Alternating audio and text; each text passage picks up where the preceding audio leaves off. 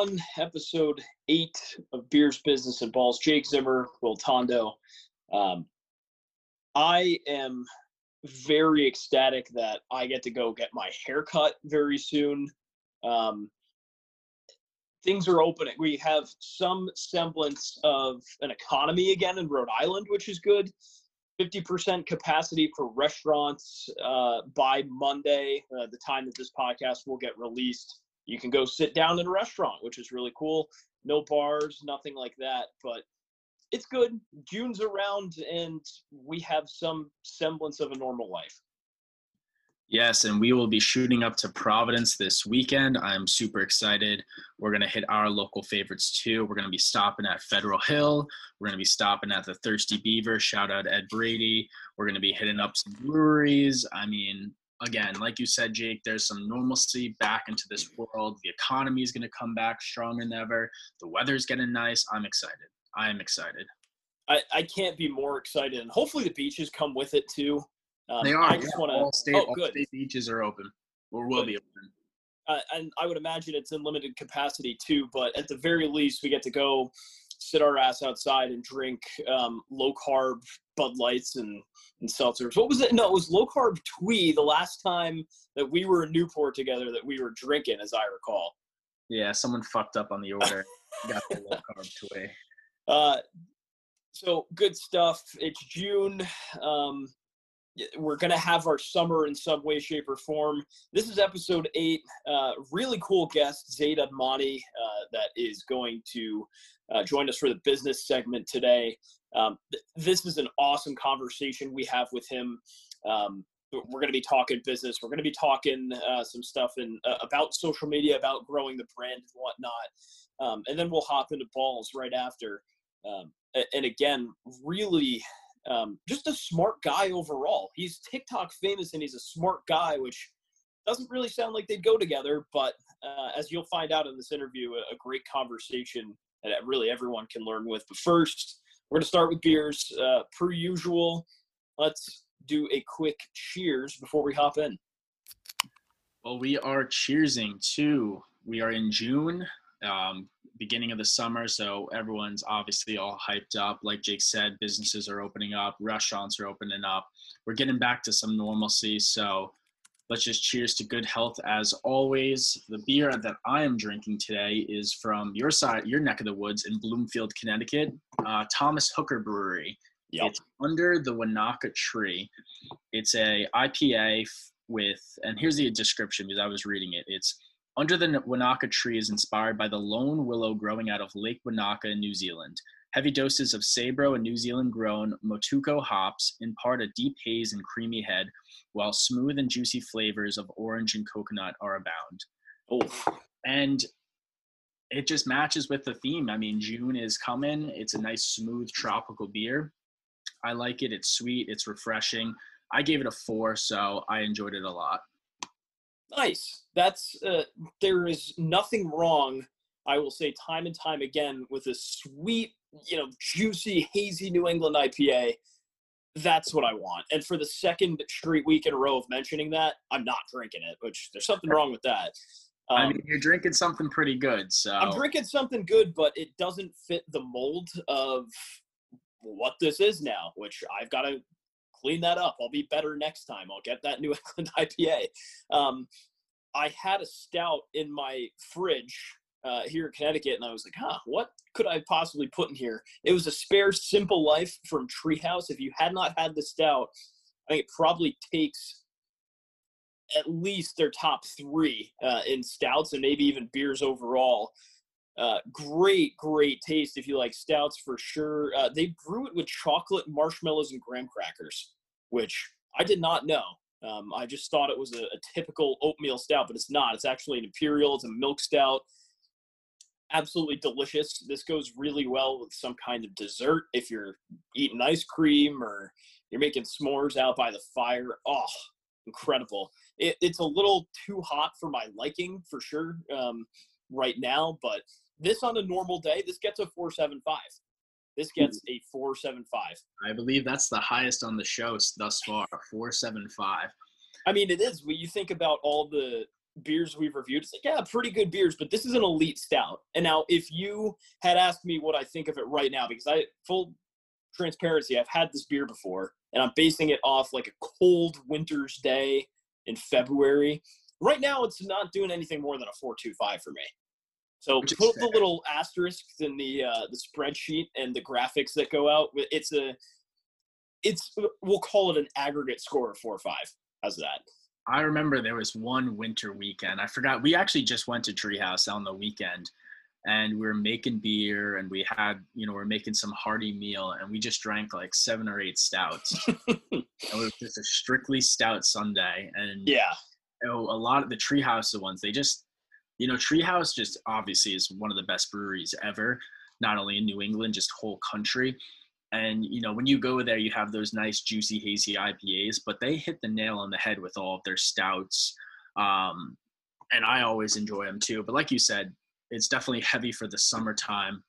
And that's why we also have another Seltzer Sunday pick, that nice little summery light drink. And I picked up a case from Montauk Brewery out in the all the way at the end of Long Island.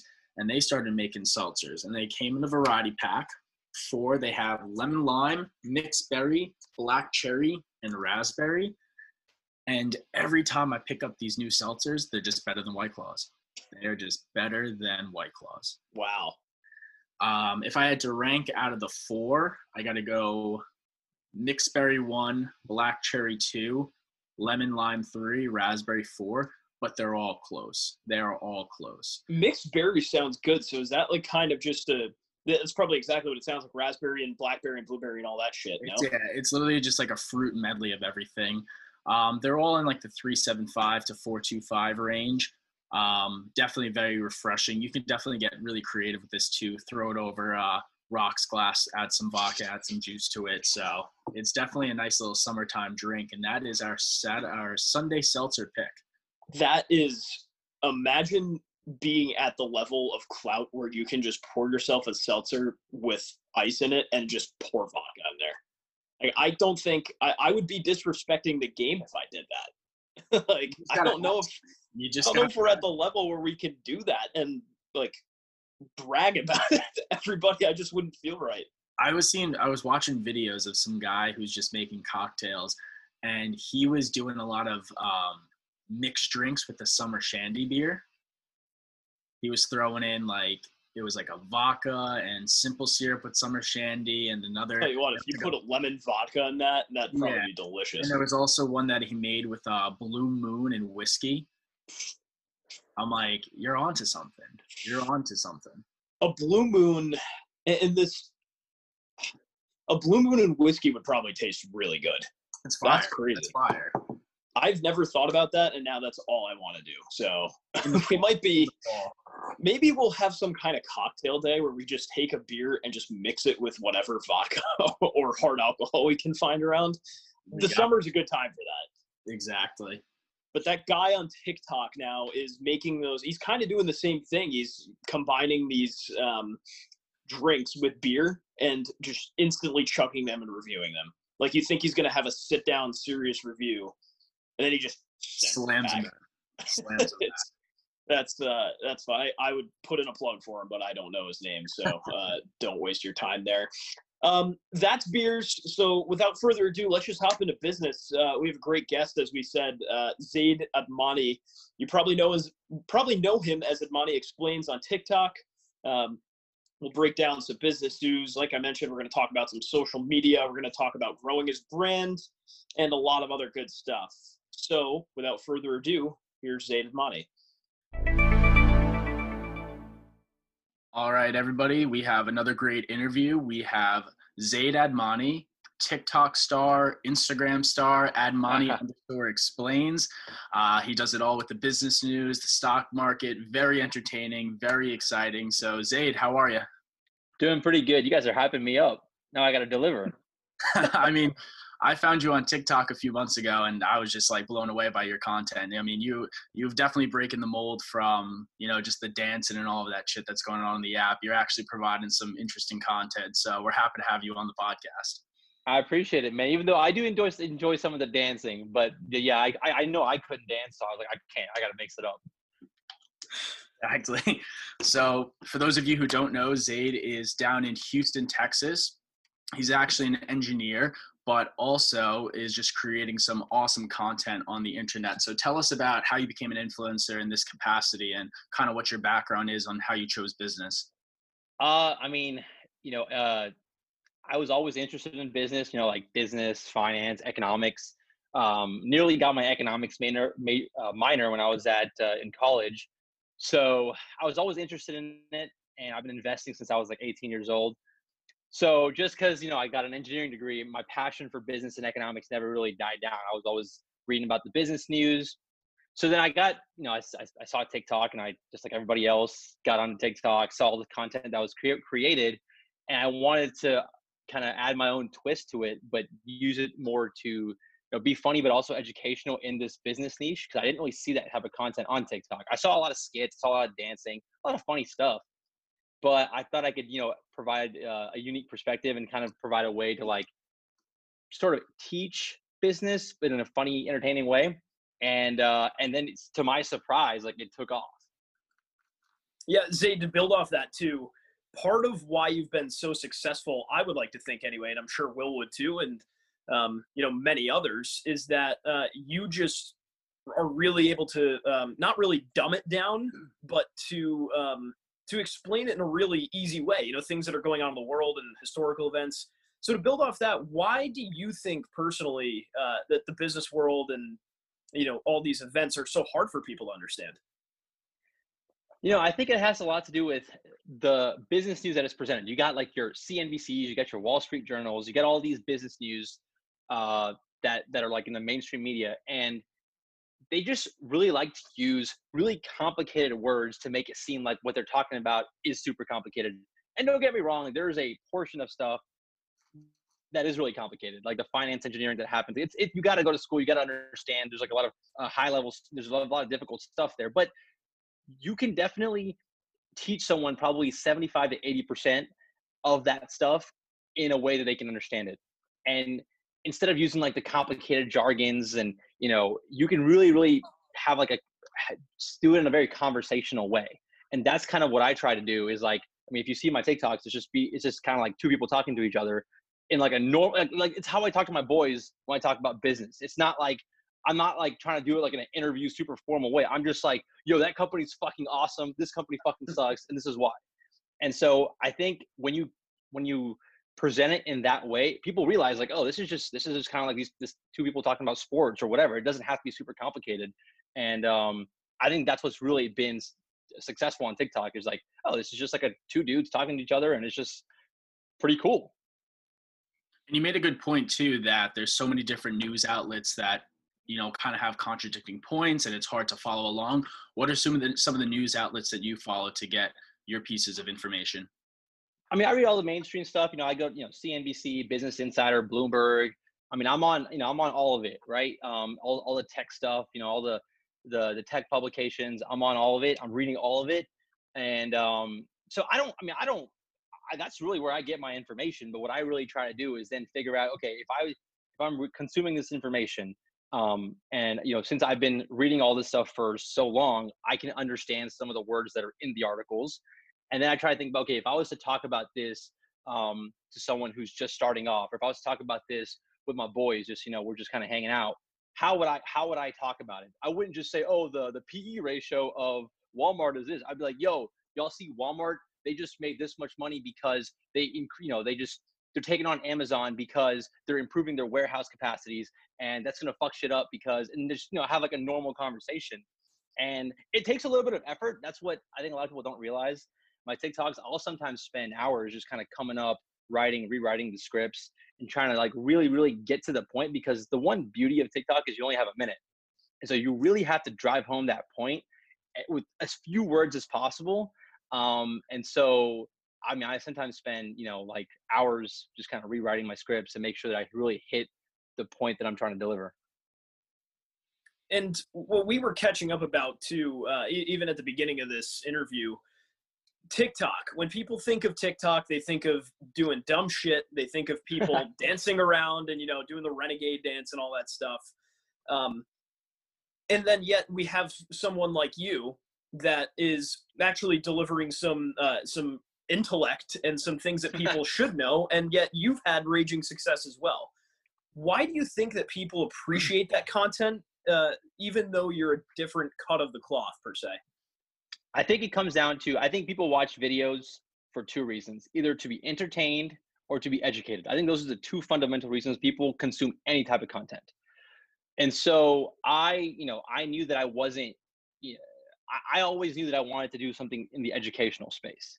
If you can add a mix of entertainment to it, I think that's just the formula for success. The perfect example is like Barstool. Those guys took sports, which is already entertaining, but they also made it even more entertaining. And they're still talking about sports in the educational way too. So it's just like, that's kind of what I saw it. I was like, you can make this stuff educational and entertaining.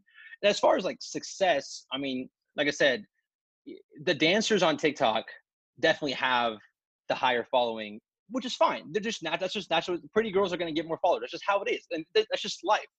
But what what I realized is you can definitely build a niche following around a subject that, I thought not many people would be interested in this. But when you kind of like post stuff out there, you realize there's actually like a lot of people that were just so intimidated by this subject. And now, if you kind of really, really remove the friction for them to like learn more.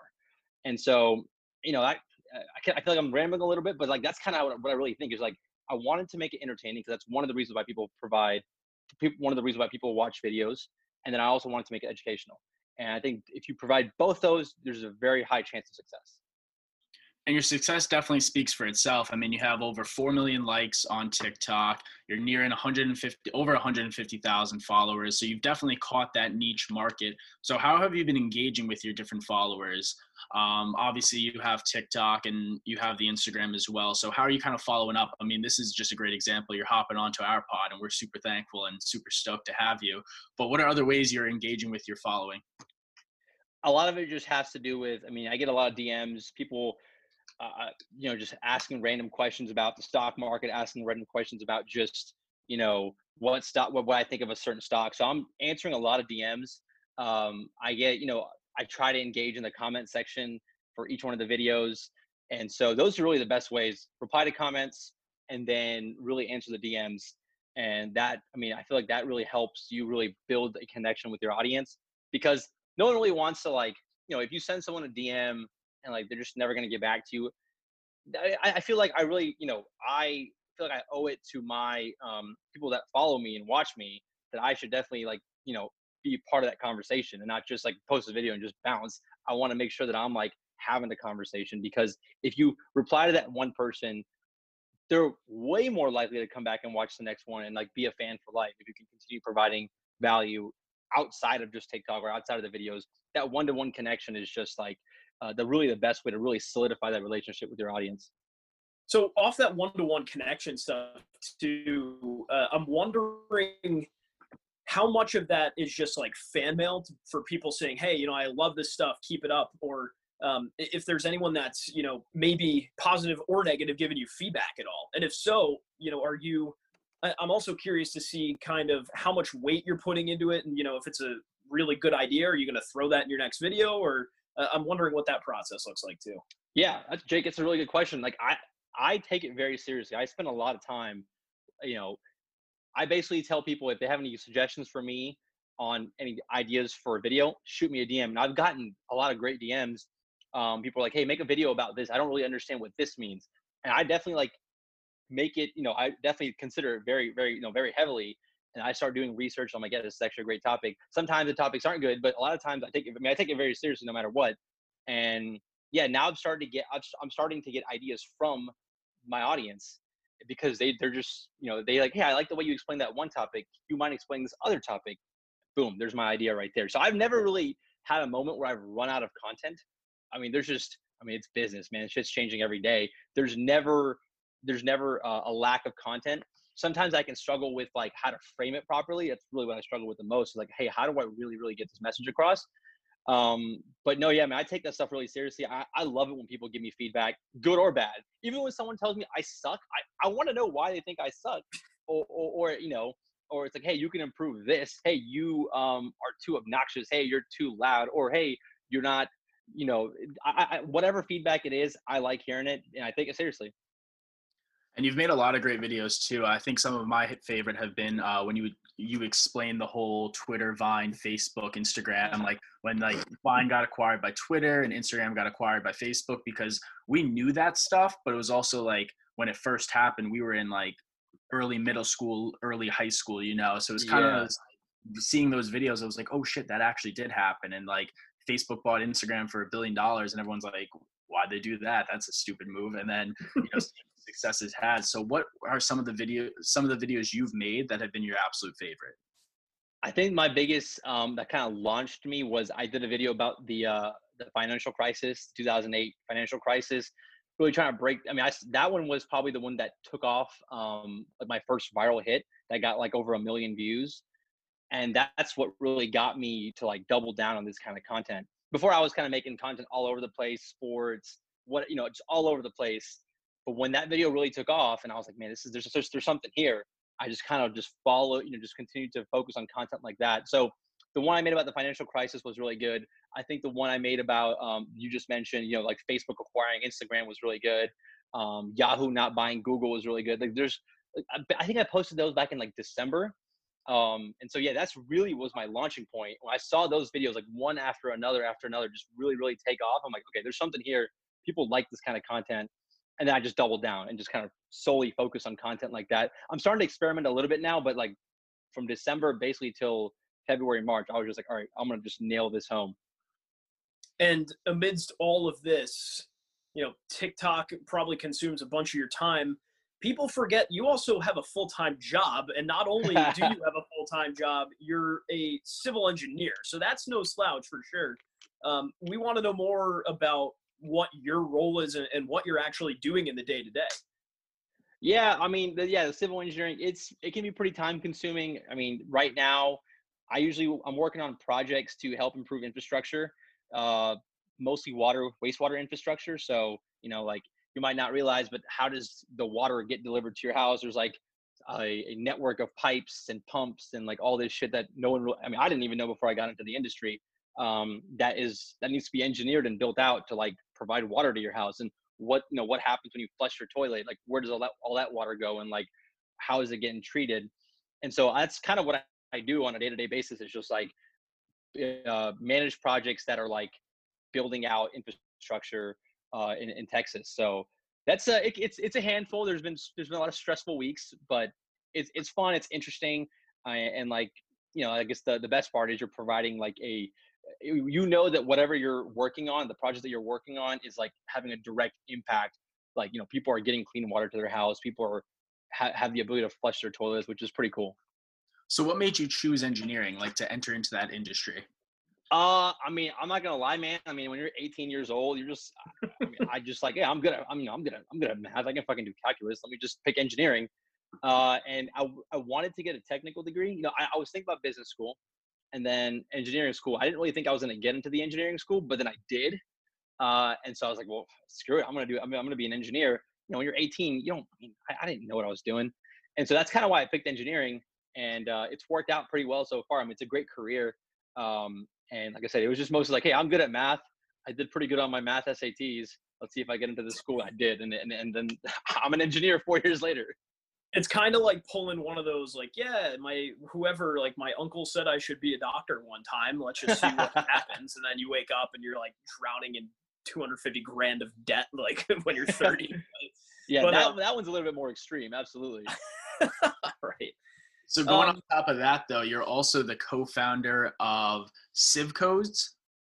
Yeah. So that's just a little pet project that I'm working on with my brother, who's a software engineer.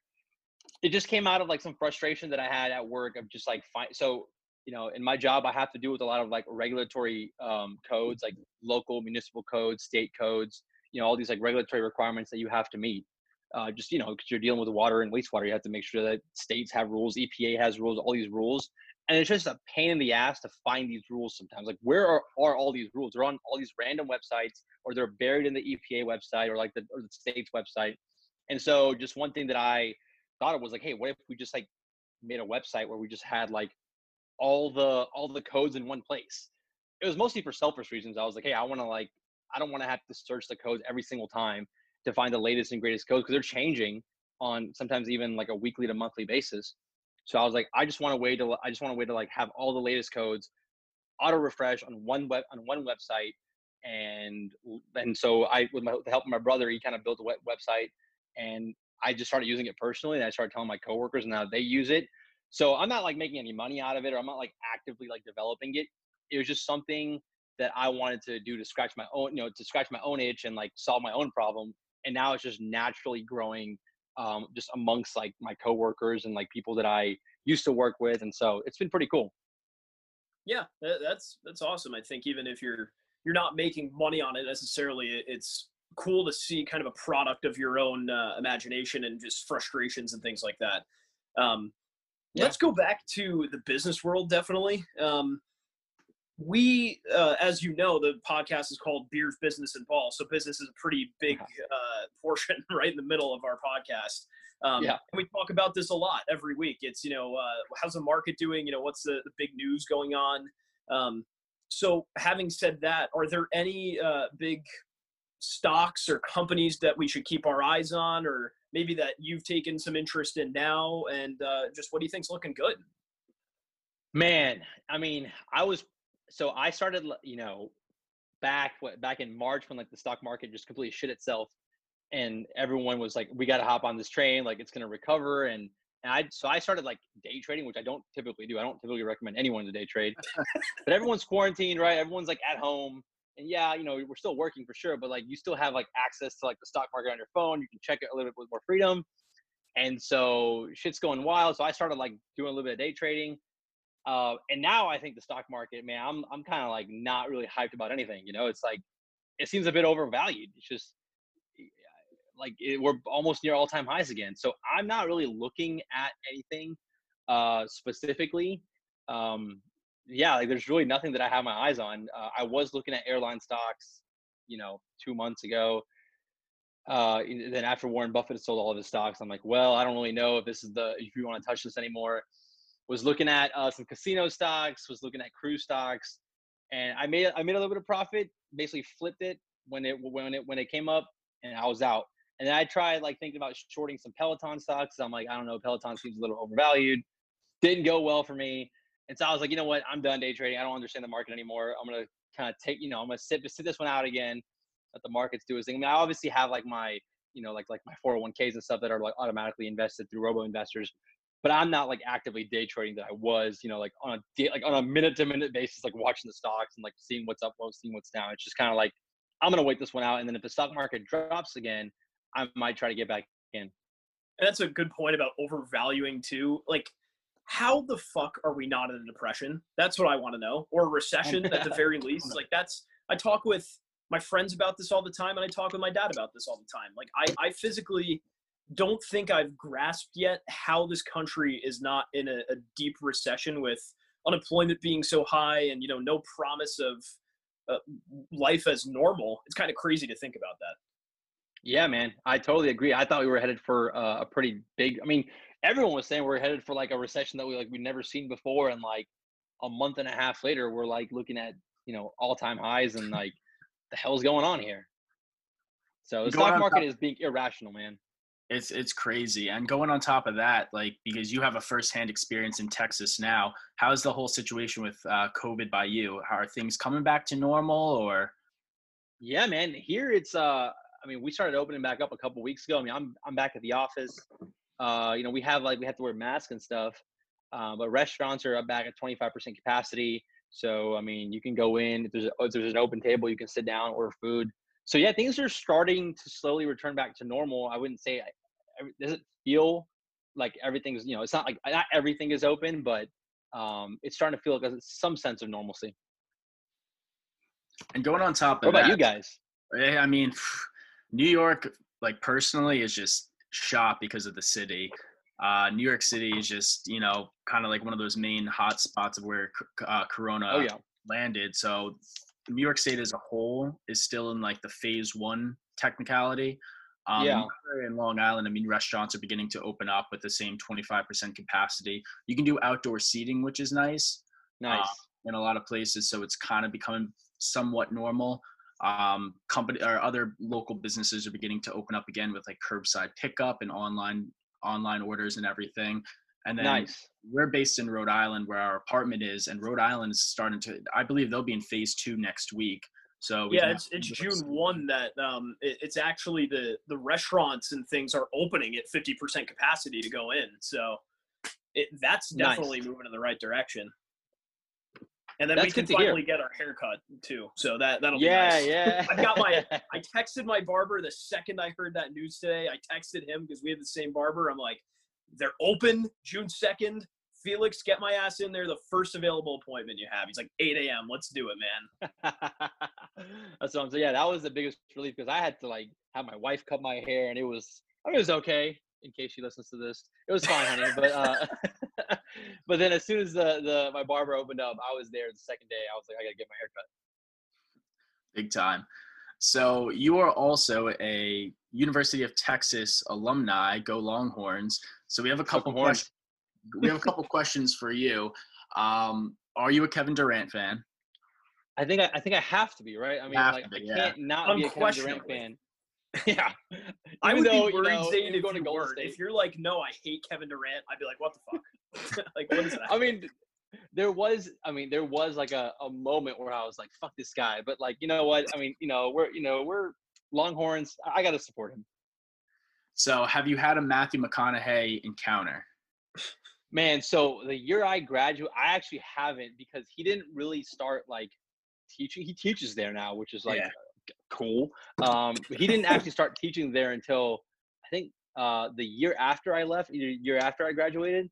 So I never had a chance to like meet him, which sucks. But I mean, I know he's always around campus now, which I mean, I don't know, like, how does this even work? If you're a student, you see Matthew McConaughey just like walk into class. I mean, that's just crazy.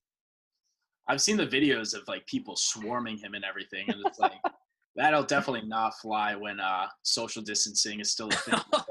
Yeah.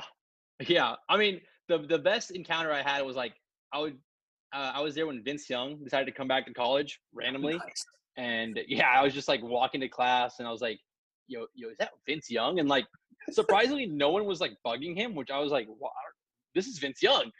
And he just like had his little backpack on. He's just walking to class, like had his headphones in, and I was like, and I didn't do anything. I didn't take a picture or anything. I was just like, I'm running late for class.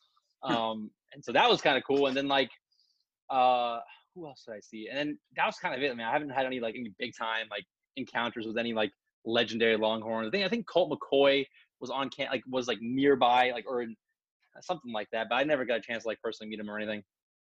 And then the last question regarding Texas, who's your favorite Longhorn football player? Man, that is a tough one because so I went to UT in 2010, literally the year after we lost to Alabama in the national championship game. I'm not sure how big of a big fans you guys are of college football, but I wasn't that big of a fan of college football, but I was so pumped because I'm like, we had been good for like a decade. UT football had, and then we just started sucking like literally the year I came. And so I'm just so scarred by like UT football in general. Like there's no one that I went to school with or any player during my time that I was like, that guy was awesome. Like everyone just sucks, man. And so my favorite player would probably have to be someone that, probably Colt McCoy, just because he was there right before I got there. He got us pretty far, and he was always, he made the teams really solid every year. And a nice long career as a backup in the NFL too, to follow it up, right? Yeah, man. Is he still playing on the Redskins or something? He's the Giants backup now. He's the Giants. Giants? Jeez. Wow. Yeah, man. Like, I mean, I guess he's like, one of those like good leadership, good locker room guys. Doesn't really cause too much drama. He's probably made decent money in his career. So like, not bad. Doesn't mean just because you're not a starter doesn't mean you had a bad career, man. He's probably 100%. Banking right now. He's got a lot more money than any of us do for sure. But yeah. Yeah. Well, Zaid, thanks so much for coming on. That's really all we have for you.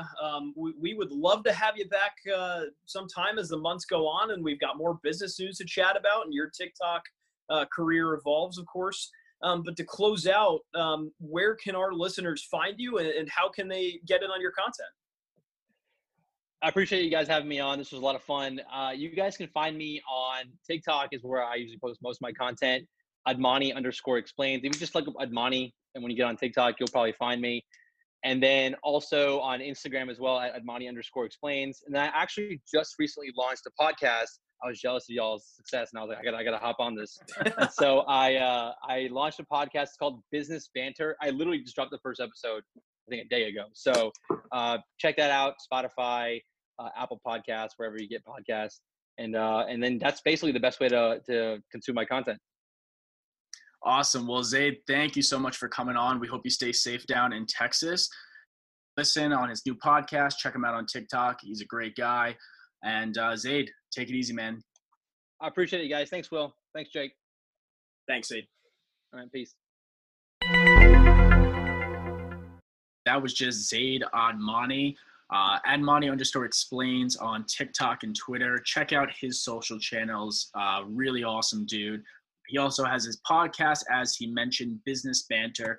Gave it a listen after we recorded, and just what you expected. I mean, this guy is so fun to listen to. He's very intelligent. He's very entertaining. And the guy's just an awesome dude all around. I mean, after we finished the interview, we hopped on a second call because he just wanted to like hang out, pick our brains about podcasting, and just talk business, just, banter and shit. And we talked for another hour. And it was so cool to get to know that guy. And he was so personable. And I mean, I've been a fan for him for a while, but he's locked me in for a fan for life. That guy's dope.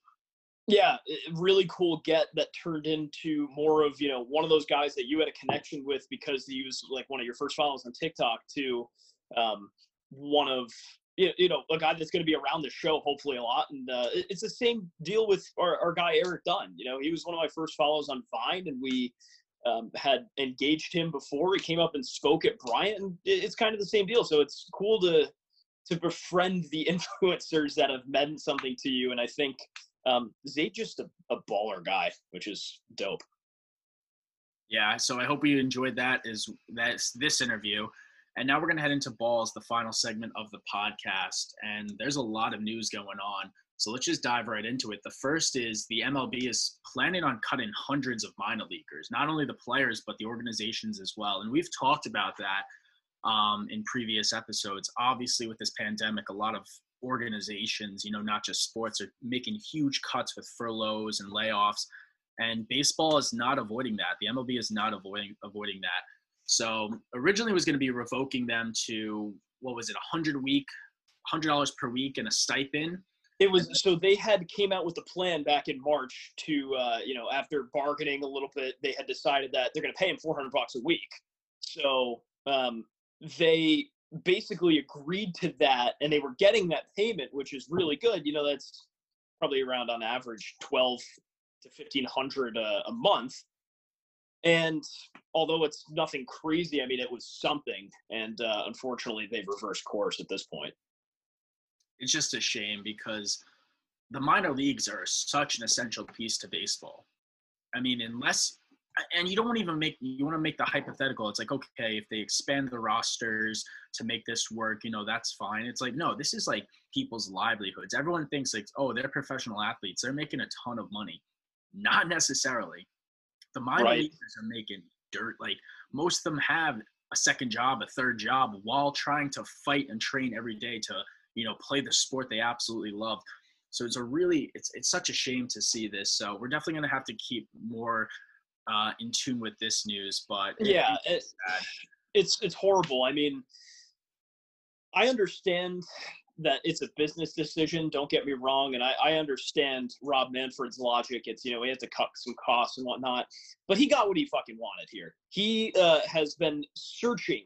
He's been plotting all over God's green earth for an excuse to cut down the major leagues and to reduce the size. We talked about this with Hubs a few weeks ago, where what kind of effects should we see if something like this would happen? It's right in front of us. now we've got the players speaking out. There's a good majority of them that have kind of stayed in their lane and just thanked their organizations and moved on because they don't know what's about to happen. But there's a lot of guys still that are taking to Twitter and really talking about their emotions and having their dream basically stripped from them. The thing about this is that they can't re-sign with another team until Robbie fucking Manfred says it's okay. Open the damn books, Robbie. We tweeted that a couple of days ago. Open up. I mean, this has nasty, nasty implications. You think about all the minor leaguers that are cut, and you also think about the cities that have minor league teams. Think about teams that literally are responsible for cities' economies. Like all those cities those down local south. Economies are shot. Those local economies are going to. If you were to take away, like, I'm just thinking about the Lowell Spinners or something like that up in Massachusetts, or like the Burlington Royals in North Carolina. What the fuck else do they have? Lowell, you can probably get away with whatever because you've got the Cape down there. But like middle of nowhere, North Carolina, you can't go down 10 hours to drive the Braves every weekend. These are these people's tourism activities, right? They're going fishing and, they're hanging out on rivers during the day and they're going to games at night. So this sucks. It sucks for the fans. It sucks for the players. It sucks for everyone, really. I mean, this is going to be a huge deal, especially the way that the MLB is positioning right now their return. All the other leagues have plan of actions in place of like, we're returning July 11th, July 31st. We're going to continue the season with the NHL, NBA, and NFL respectively. Baseball is now fighting over money. Yeah. You have the owners that don't want to, like, they want to cut and save costs, even though they're doing so well. Their dinner tables are filled. And the MLB players, they don't want to take a second or a third pay cut. And Max Scherzer was very vocal about it. And I don't think they should. I mean, they signed a contract and like, yeah, you already took that first pay cut, but to like now continue it even more and more, it's shitty. But another way, when I read this, I forgot who I read it from, is if the MLB, say if this is a wash or it's not a wash this season, if the MLB needs to retain revenue and, create more opportunities for cash flow, they're going to think about an expansion team.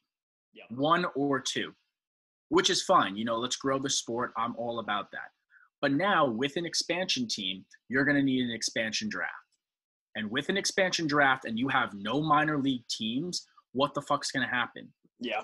And I'm just putting, like, again, we're trying to be as not biased as possible, but in the perspective of we're Yankees fans, right? And the Yankees have such a deep minor league team.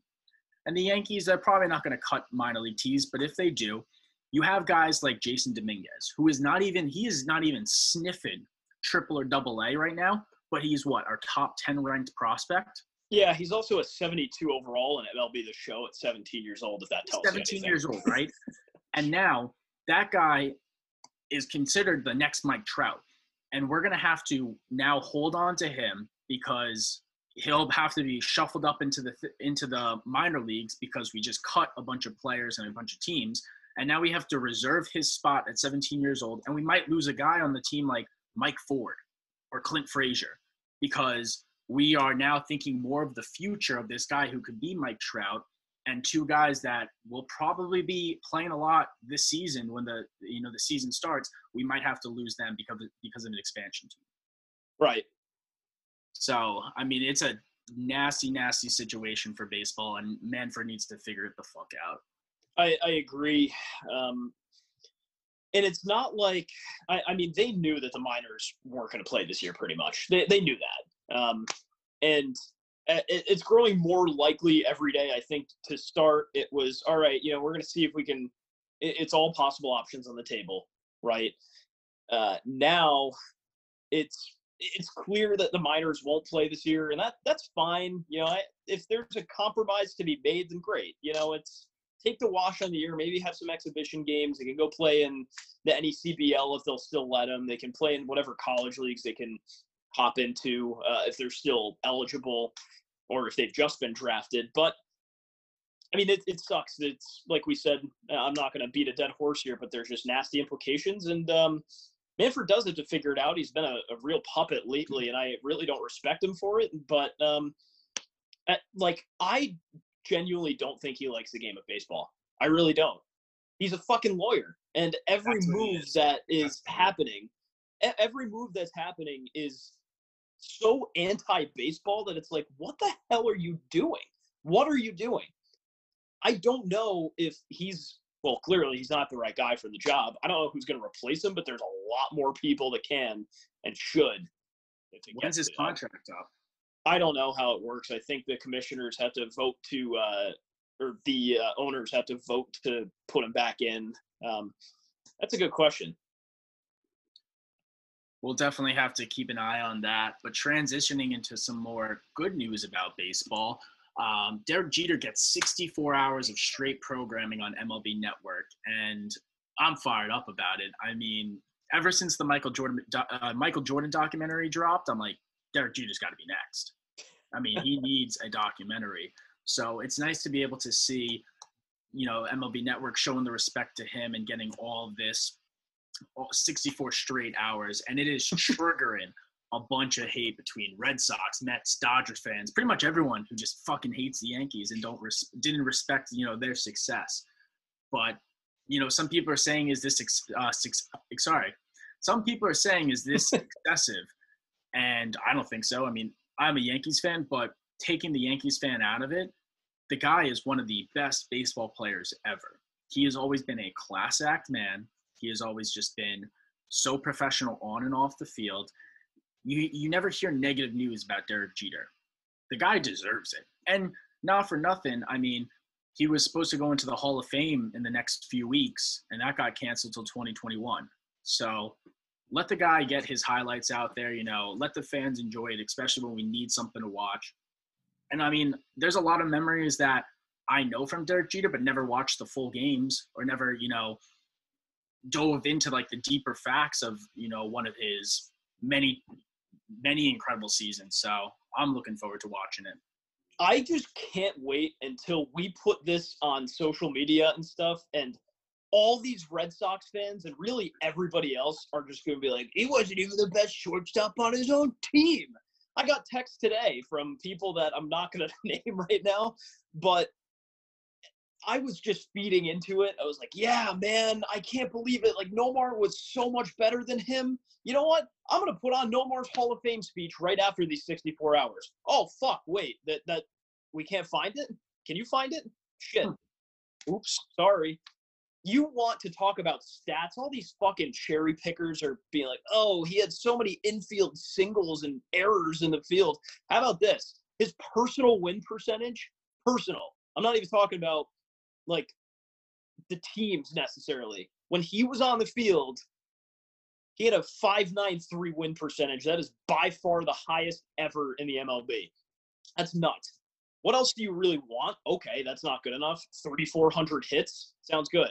He had 8 200-hit seasons. He had 150 hit seasons 17 consecutive times. So 17 years in a row, he goes out there and hits for 150 hits. That's nuts. He has the most postseason hits in the MLB, 200 on the dot. And I saw this really cool stat here. How many peers does he have in the 3,000 hit, 250 homer, 300 stolen bases, and 1,200 RBI club? That's one. And it ain't no slouch either. It's not some random guy. It's fucking Willie Mays. It's Willie Mays. He's one of the best center fielders of all time, probably the top 10 baseball players of all time, too. He had the greatest of any final game at home of a career in MLB history, and I would argue sports history, too, maybe besides Kobe dropping 61, I think, in his last game. But he also played only 2 games with the Yankees mathematically eliminated. That's another huge stat. 2008 comes around, and he does that. I believe they were playing the Sox, and they went out there, and I think they won 19-8 that game. He had a great day. And then what does he do the next year? He follows it up and wins another title. Like, do you guys need anything else, people? Do you need to dig up some stat about how A-Rod was better or Pokey Reese was fucking better? Jesus Christ. And I mean, it's frustrating because, okay, if you say that he wasn't the best baseball player, physically or statistically, then you're right. Which is fine. Yeah. Which is fine. No one's arguing that. The guy is the most clutch, winningest baseball player ever. I mean, that guy is literally the definition of cool, calm, and fucking collected. And I Derek get it. The Jeter, people want to take – it's not the year of the Yankees anymore, right? They want to take it all back for the Boston sports and glorify L.A. and Texas and Chicago and all these things. And great, all power to you. But if you're slashing facts, then they're right here. Those are all the facts. How about that? listen, every kid in the 90s and early 2000s, no matter who your team was, when you were fucking playing baseball, you wanted to be a shortstop, and you wanted to be like Derek Jeter. You wanted to wear number 2. You wanted to have those crazy flip plays. You wanted to just be the most clutch guy in the field. You wanted to be Derek Jeter. You didn't want to be fucking Nomar. You didn't want to be Big Poppy. You wanted to be. Well, if you ask anyone in Braintree, they might have, or like anywhere in the South Shore or somewhere down there. Like, fuck off. Yeah. Rant over. I don't know. We're gonna get a lot of hate for this. I'm gassed up. I am so gassed up for whatever this brings our way, because if you have a problem with Derek Jeter, go fuck yourself. Yeah. Don't disrespect the man. Don't disrespect him. Yep. So that is that. We'll have to see what the reactions are to Derek Jeter 64 straight hours programming. Another humble plug for him. Let's move to basketball. Pretty interesting news coming out of the NBA this week. ESPN got their hands on the vote with all the NBA GMs, and they want to restart the season with just the playoffs for the most part. The preference right now, so they had everyone vote on what they want to do, all 30 NBA GMs. 16 votes came in to continue with a normal 16-team playoffs, so just to end the regular season right now and start the normal playoffs, which I could get around, but we'll talk about that in a second. 8 of them voted to continue this season and then have a play-in tournament. 5 of them, which I also think is really interested, voted to go straight to the playoffs, but also do like a World Cup style group stage, which you probably have 4 teams in a group, or probably more, because I think it had to be either 5 or 6. But basically, whoever comes out of the group, like the top team or the top 2 or whatever it is, will move on to the playoffs. And then 1 voted for the entire season to continue, and whatever happens, happens. Whenever it ends, it ends. That's probably James Dolan, but just knowing how he is, dude. Oh my God. This is, I think, very similar to what the NHL has to offer. Gary Bettman came out a couple of days ago and said that they basically voted to end the regular season and they're moving on with it. So I think these are very promising options. The fact that they took a vote and they're probably going to be giving an announcement pretty soon is what I would imagine. These are all good options, I think, with the last one. I think I'd be down for any of these. Yeah, I mean, at this point, like, the basketball just needs to resume, and we need to find out who is a champion. There's a lot of great teams out there. You would love to see LeBron win one with the Lakers. You would love to see Kawhi and Paul George do something. You would love to see Giannis finally get over that slump and be a champion. There's a lot of great scenarios, and there's a lot of interesting points too. Regarding the play-in game, and Woj dropped this bomb, the 4 teams, if they went the play-in game route, the Blazers, the Kings, the Spurs, and the Pelicans would get a shot in a possible NBA playoff. And I heard, just reading through Twitter and just listening to other news sources and podcasts, that they want to do that to boost ratings because they want Zion Williamson in the fucking playoffs. I knew that's where you were going with it. I knew it. And I can't say I blame them. Can you blame them? I don't blame them, no. I mean, if that's what it's got to take to do it, then fuck it. I mean, why not? But isn't that nuts how even through the superstars of the NBA, LeBron, Kawhi, obviously KD is not really playing, but like Kyrie, all those guys, they don't even put a dent in the ratings as much as Zion Williamson does. And he's not even fucking crazy. He's not even Rookie of the Year. Yeah. The guy probably played like 20-something games this season. If anything about his progression in 2K tells you about his future and what they want it to be, it's fucking absurd. I'll tell you what. You get like 3 years down the road in a franchise. He's a 98. It's ridiculous. He's a chonk boy. That's what he is. But I mean, I could consider – I think I'd be certainly more than okay with the first option, to continue to just end the season now and to start playoffs right now. You end in August, whatever it is. I'm okay with that, definitely. I think they could probably go without the extra off days in between, too, because if it's going to be in a centralized hub, maybe they get it done in a month. I don't know. But I also think that this 5-vote option here with this World Cup style thing, that could be pretty interesting. If we're talking single games, I think it should weed the shitty teams out, and maybe they'll do pretty well, but who knows? I'm just surprised they're not mirroring the NHL. Because usually the NHL and the NBA are very parallel in regards to their decision making, just because their seasons run along the same course, and especially with like TV programming and broadcasting opportunities, I'm kind of surprised that they're not following suit in what the NHL is doing in regards to the schedule. But either way, I mean, sports are coming back. July 31st, NBA tips off. It's a very good sign.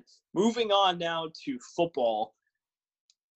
We dropped a little bomb. We're not going to say we broke this news, or at least thought about it first. But we kind of did.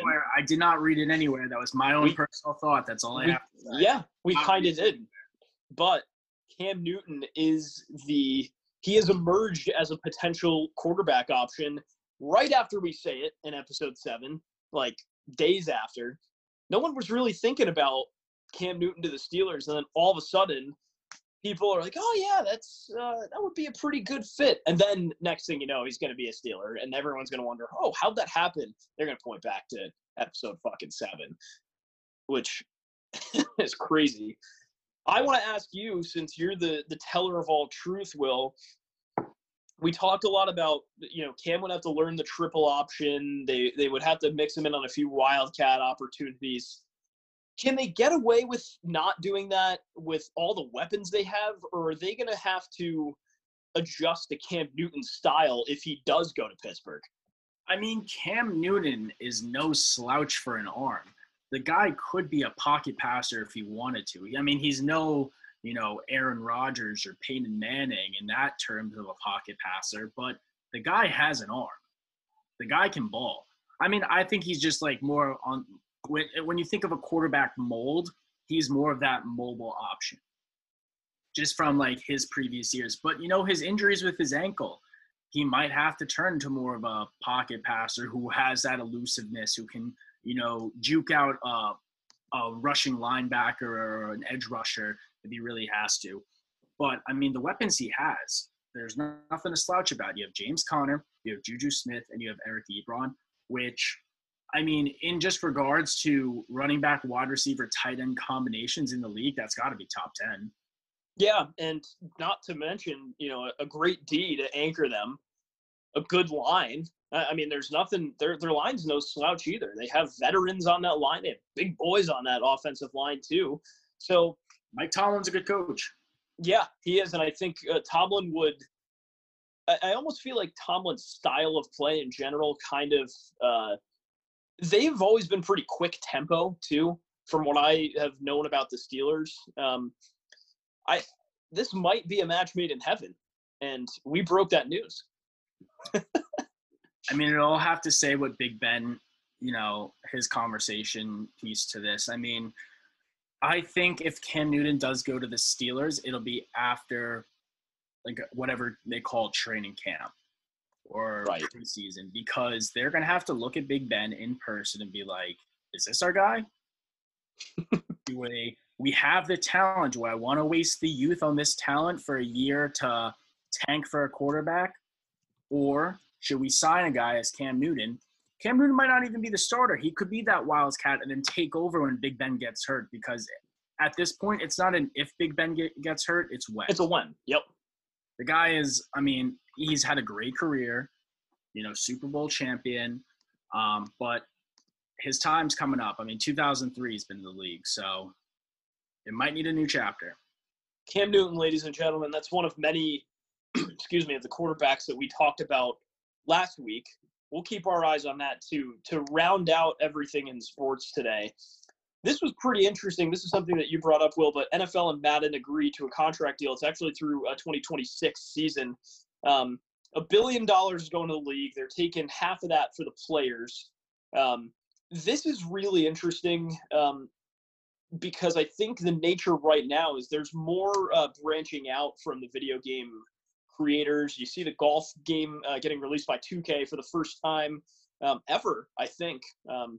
Or if they have released a golf game, it hasn't really been it really mainstream so far. So basically, EA Sports and the NFL are coming to this agreement to do Madden for another 5 years or 6 years, that is. So this is cool.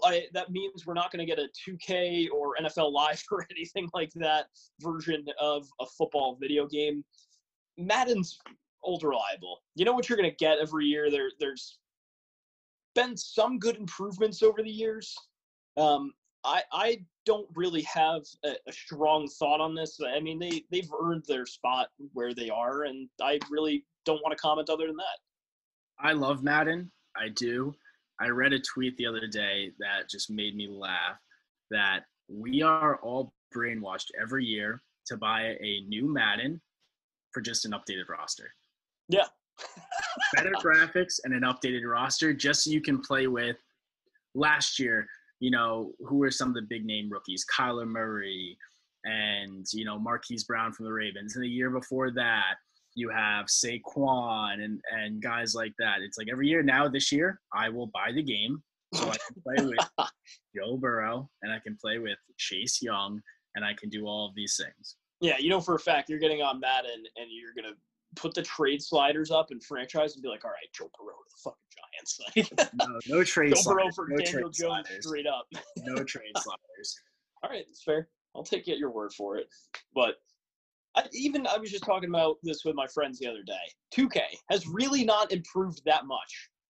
All you are really getting, right, you're just getting, I would say the updated rosters too, but it's not like you can't get those on a previous version of the game. You can just go download them.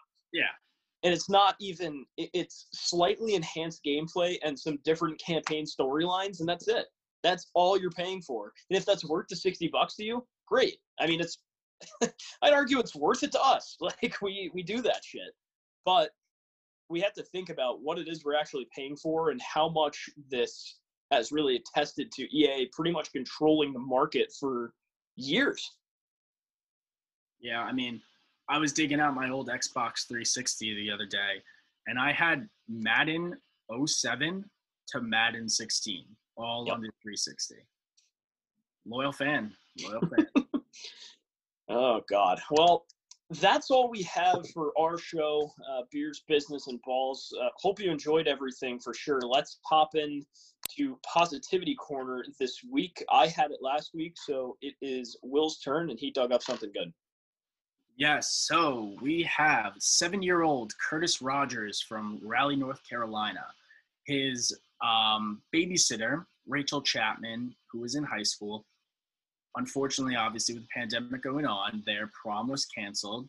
So Mr. Curtis Rogers, this young, bright, joy 7-year-old, decided to have a socially distanced prom for her. They had included dancing, her favorite foods, they got dressed up, and it blew up on social media. I mean, those are the good-hearted stories that you love to see, especially during these crazy times, is even a little kid. You know, this kid, 7 years old, he's filled with a world of negative news and politics and just bad things, and he wanted to do something for someone that was important to him, and I commend him. I mean, that's awesome. You love to hear that, so we're happy to promote that on this podcast. That's awesome. That's good to hear. Chivalry's not dead, if you will. There's just been so much stuff going on in the world right now, between the pandemic, between the unfortunate innocent in Minnesota, and we're not here to comment politically on those sorts of things and socially. That's not what we're here for. We're here to just kind of talk about the good things in life right now, and to talk about the things that we're passionate about. We hope that you get another conversation with us too. Twitter is _BBB_podcast. Instagram is the.bbb.podcast. This is the first time I did not slightly fuck up the handles, mind you. Can I get a fact check on that? That is true. That is true. Because I was re-listening to last week's episode, and I still Fucked fucked it up up. the Twitter. I said _BBB for fucking Twitter. I don't know anymore, but I got it right.